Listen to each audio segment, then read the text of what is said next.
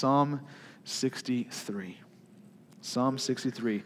There's two reasons why I'm doing Psalm 63. Number one, Psalm 63 verses 1 through 8 is by far, in competition with Psalm 1, my favorite portion in the Psalms. I highly recommend that you memorize it. Anytime I have 5 minutes to spare to just spend some time with the Lord Jesus, I will very regularly just sit down and recite this psalm from memory.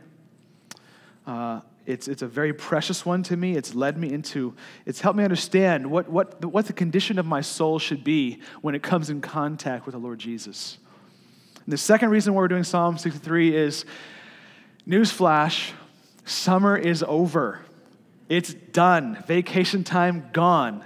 It is time to hit the ground running. School's starting, homework is starting, deadlines are starting, routines are starting, schedules, calendars are going to be filled up.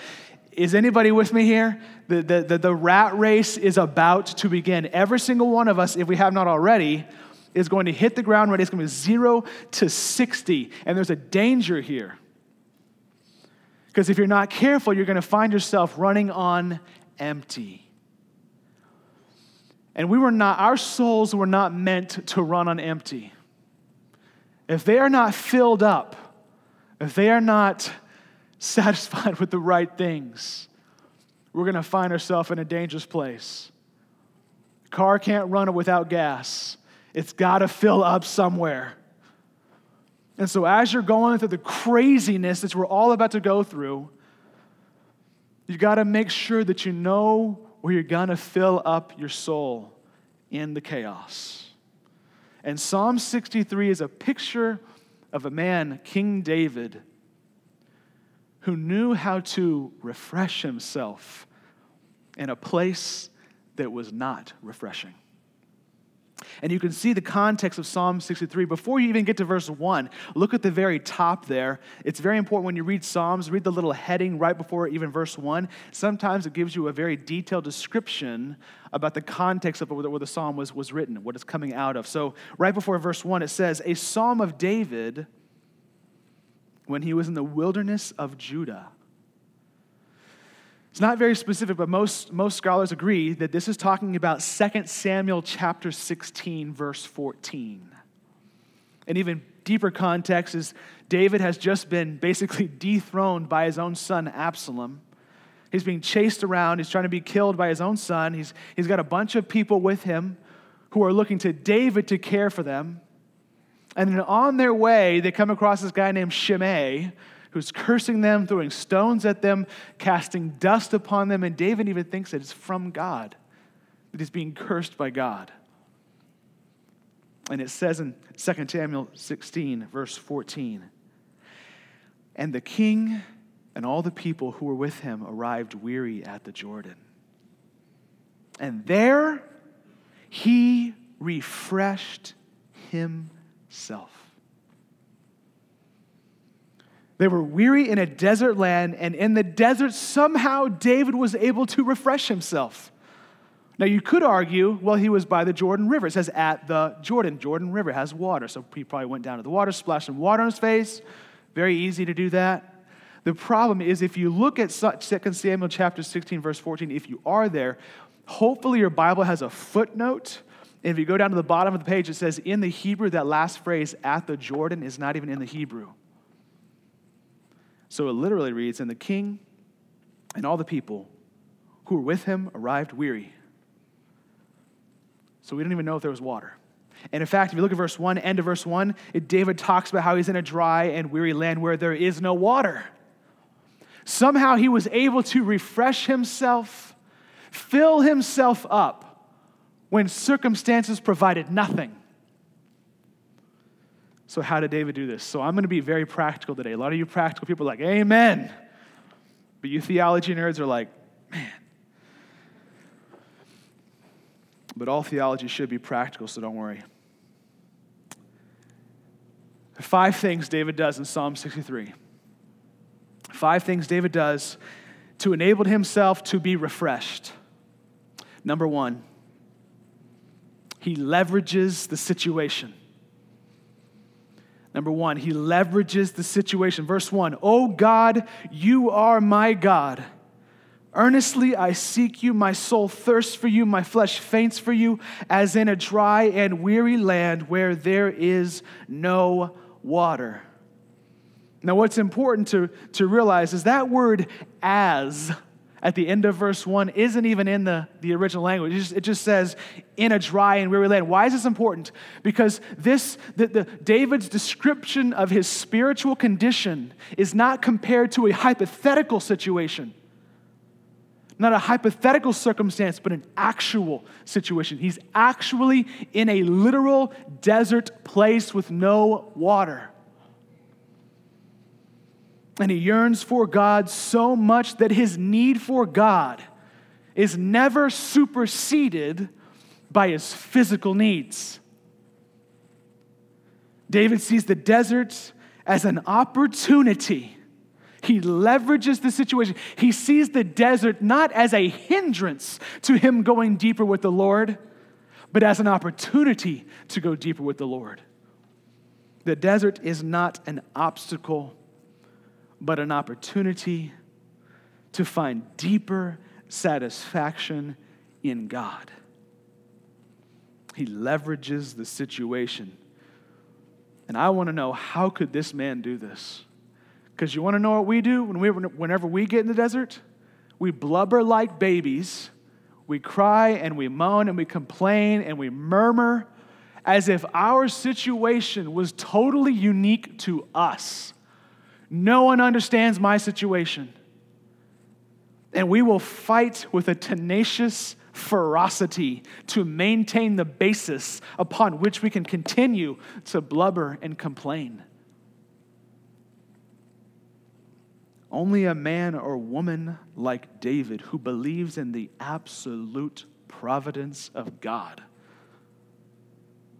could only ever see a desert as something to be leveraged for deeper satisfaction in God.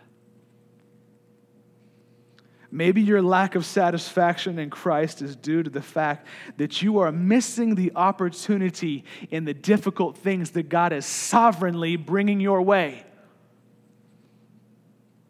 And you're not realizing that Romans 8:28 is not a cliche verse, but is a bedrock for your own soul.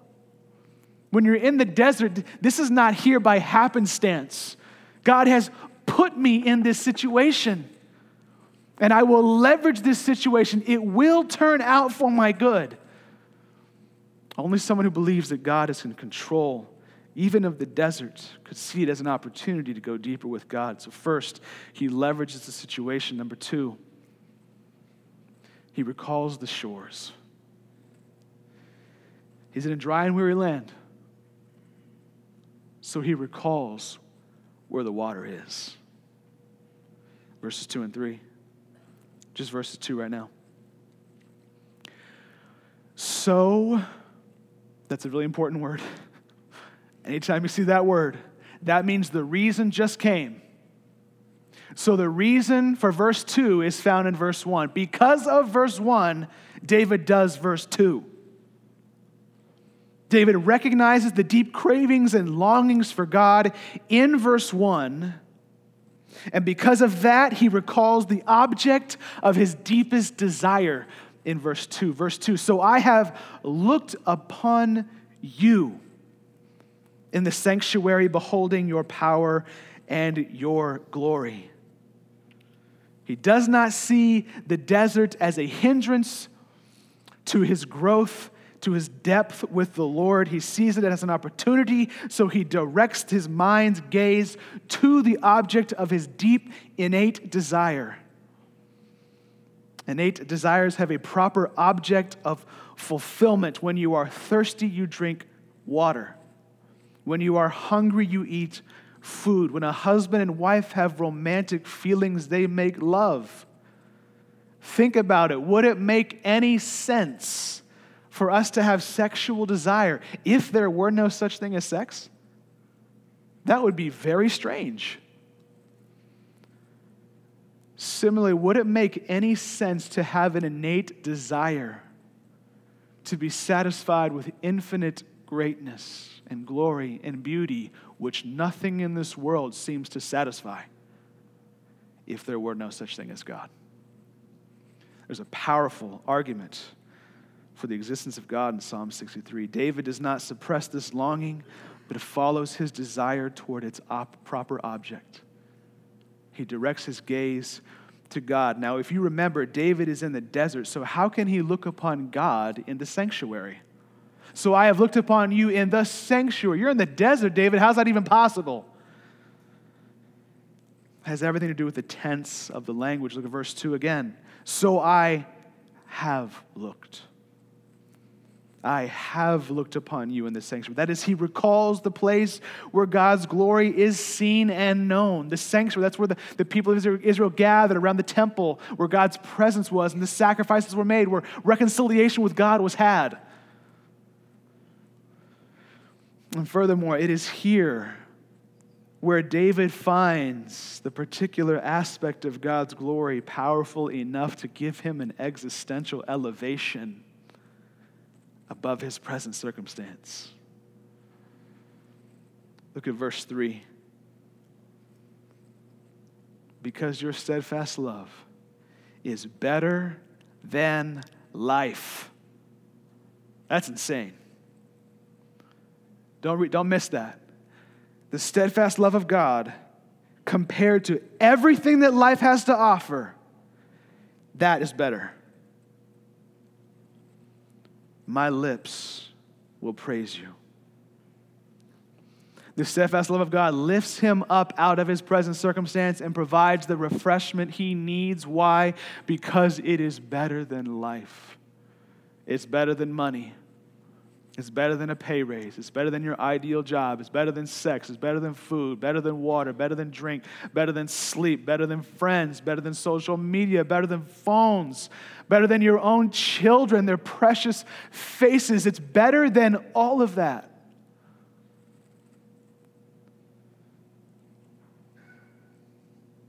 But what does it really mean for God to love you? I think this is why David connects the glory of God in verse 2 to the love of God in verse 3. Verse 2, beholding your power and glory, because your steadfast love is better than life. Beholding your power and glory, because your steadfast love is better than life. Power and glory connected to the love of God. In other words, for God to offer his glorious presence to David, all that God is, all that God can be is for David in his glorious presence. For God to give that to David is the definition of God's love for you. That he would freely offer himself to rebellious, unworthy sinners to satisfy our souls, even though we've gone, as it says in Jeremiah 2, after broken cisterns which hold no water, forsaking the living water. For God to give himself to you in all his glory is the most loving thing he could do for you. And where has he given himself most? In the crucified Lord Jesus. Romans 5. For the love of God has been poured into our hearts. For the Holy Spirit has been given to us. For while we were still weak, why has the love of God been poured into our hearts? For while we were still weak, at the right time, Christ died for the ungodly. It says all the way down a little bit further, God demonstrates his love in that while we were yet sinners, Christ died for us. God's glory and beauty and grace and love are seen most perfectly in a man crucified on a cross.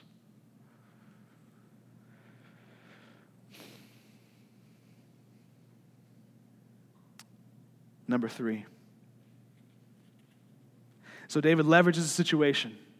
It's a desert. This will be for my good. God's sovereign over the desert. Here I am. I will use this as a springboard to go deeper with God. But he's in the desert, so he recalls the place where the water is. Next, he gladly surrenders control. Verse 4. So I will bless you as long as I live. As long as I live, I will bless you. In your name, I will lift up my hands. David says the steadfast love of God is better than life, but he doesn't conclude, therefore, that he should just end his life to be with God, but rather offer up our life. The preciousness of God's love does not make us want to end our lives, but offer up our lives. When you encounter the love of God, you no longer cling to your precious little comforts and conveniences. We know what those are. You no longer cling to them with an idolatrous grip, but you surrender them. One of the greatest hindrances to your own satisfaction in God is your desperate rebellion in holding on to control rather than relinquishing control to God. David knows that the only one wise enough, strong enough to handle this situation that he's in is the Lord Jesus. And so he hands over control. Number 4.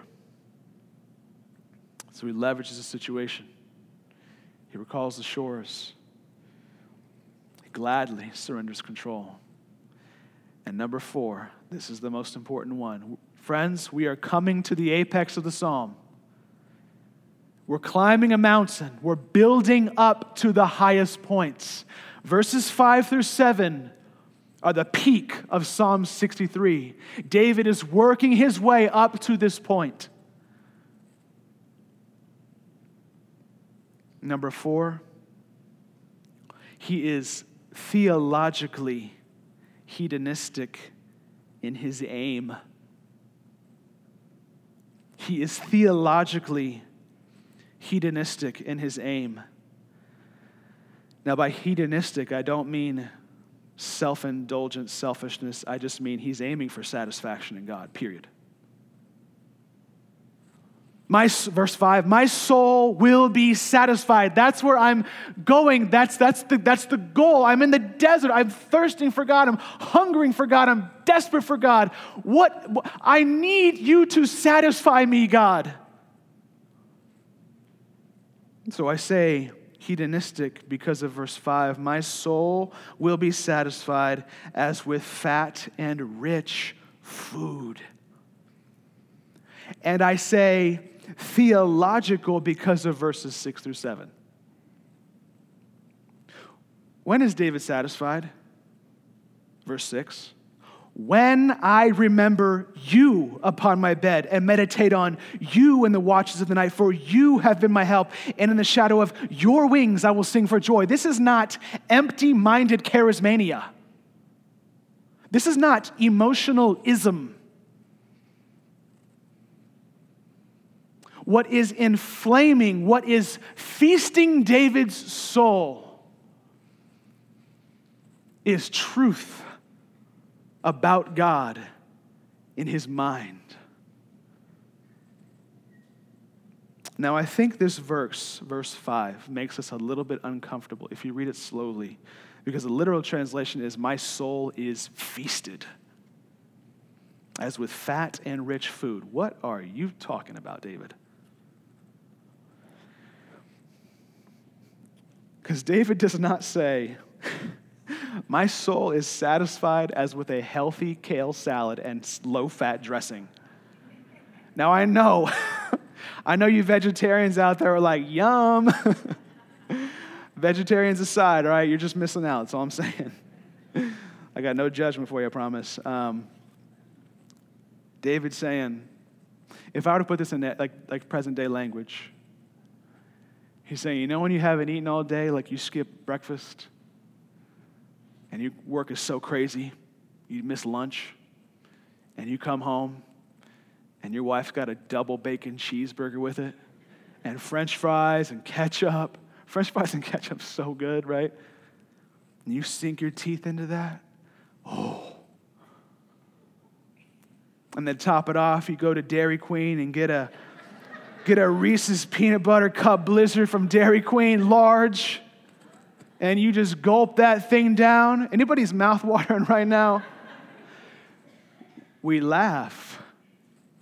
But what else is David saying when he says, my soul will be satisfied as with fat and rich food? When I get to know my God, that's what it's like for my soul. That's what I'm after. That's what I want.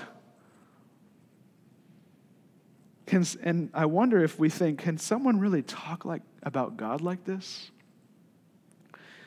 Because I have to be honest, when I first came across this verse growing up, it just made me feel weird. What is he talking about? I don't even know what that is. I know that I should obey God, read his word, and go to church and do the right things. But satisfaction in God, what are you talking about? Let's hear some other people talk about this. Charles Spurgeon actually has a little comment about this specific verse. Here's how Charles Spurgeon describes verse 5. There is in the love of God a richness, a sumptuousness, a fullness of soul-filling joy comparable to the richest food with which the body can be nourished.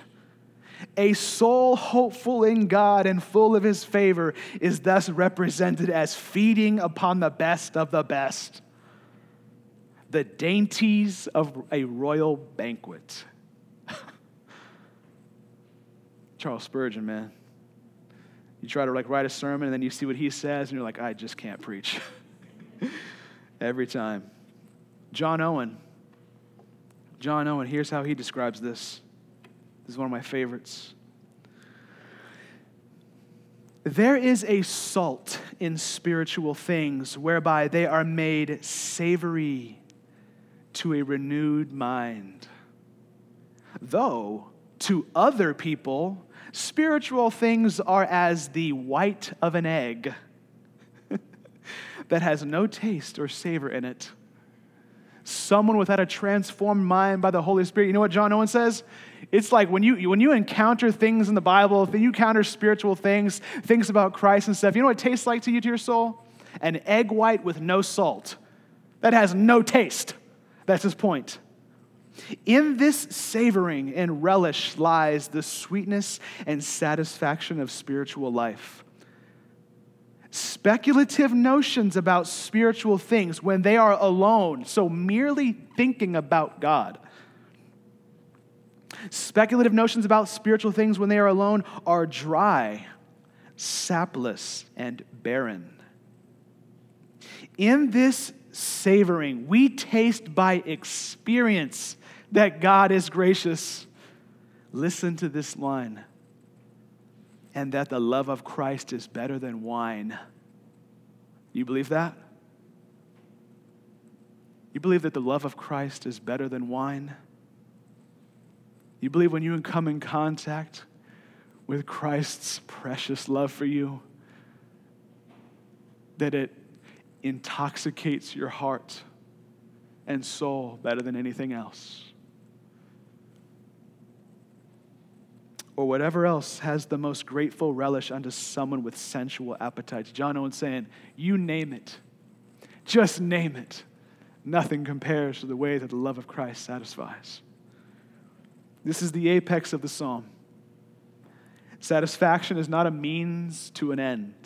It's the end. Think about it. What's the purpose of paper? To be written on. What's the purpose of a pen? To write with. What's the purpose of being satisfied?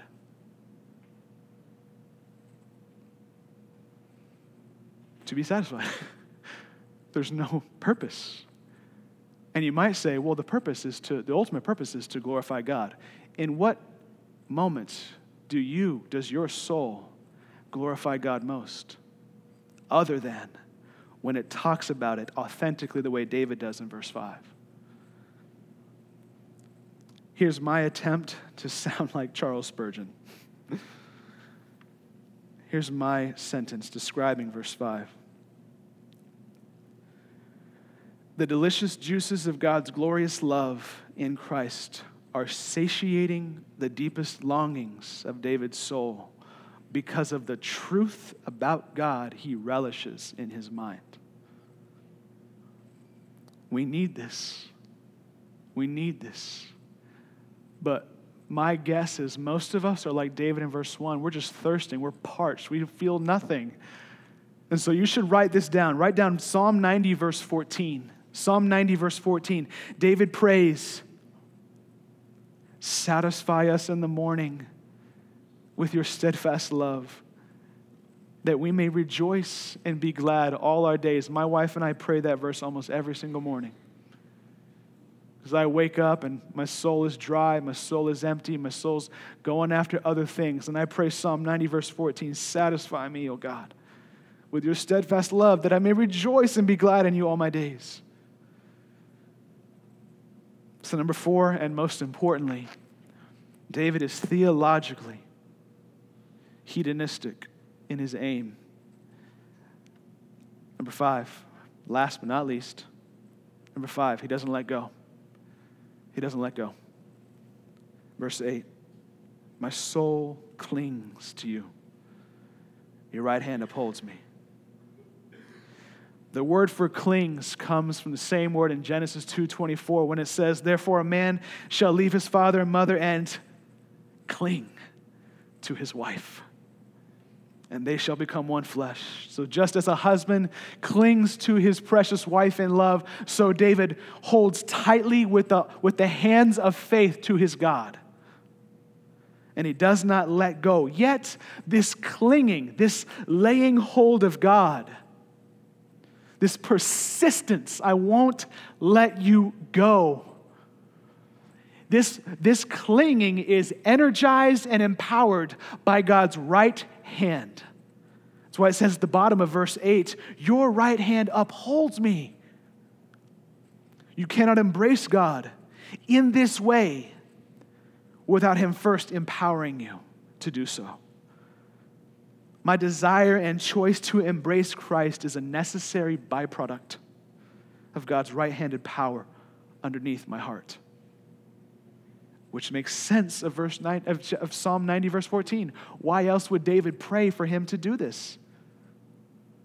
Because he knows that he can't do it unless God does it in him. So those are the 5 things that David does. He leverages the situation, calls the shores, surrenders control, is theologically hedonistic in his aim. He doesn't let go. And here's how I want to end. Because you're reading verses 1 through 8, and it's you're tracking with it. And then verses 9 through 12, you're like, what?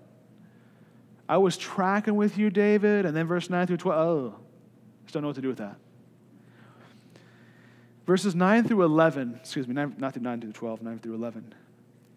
Here's how I'd summarize it. It's a surprising consequence to satisfaction in God.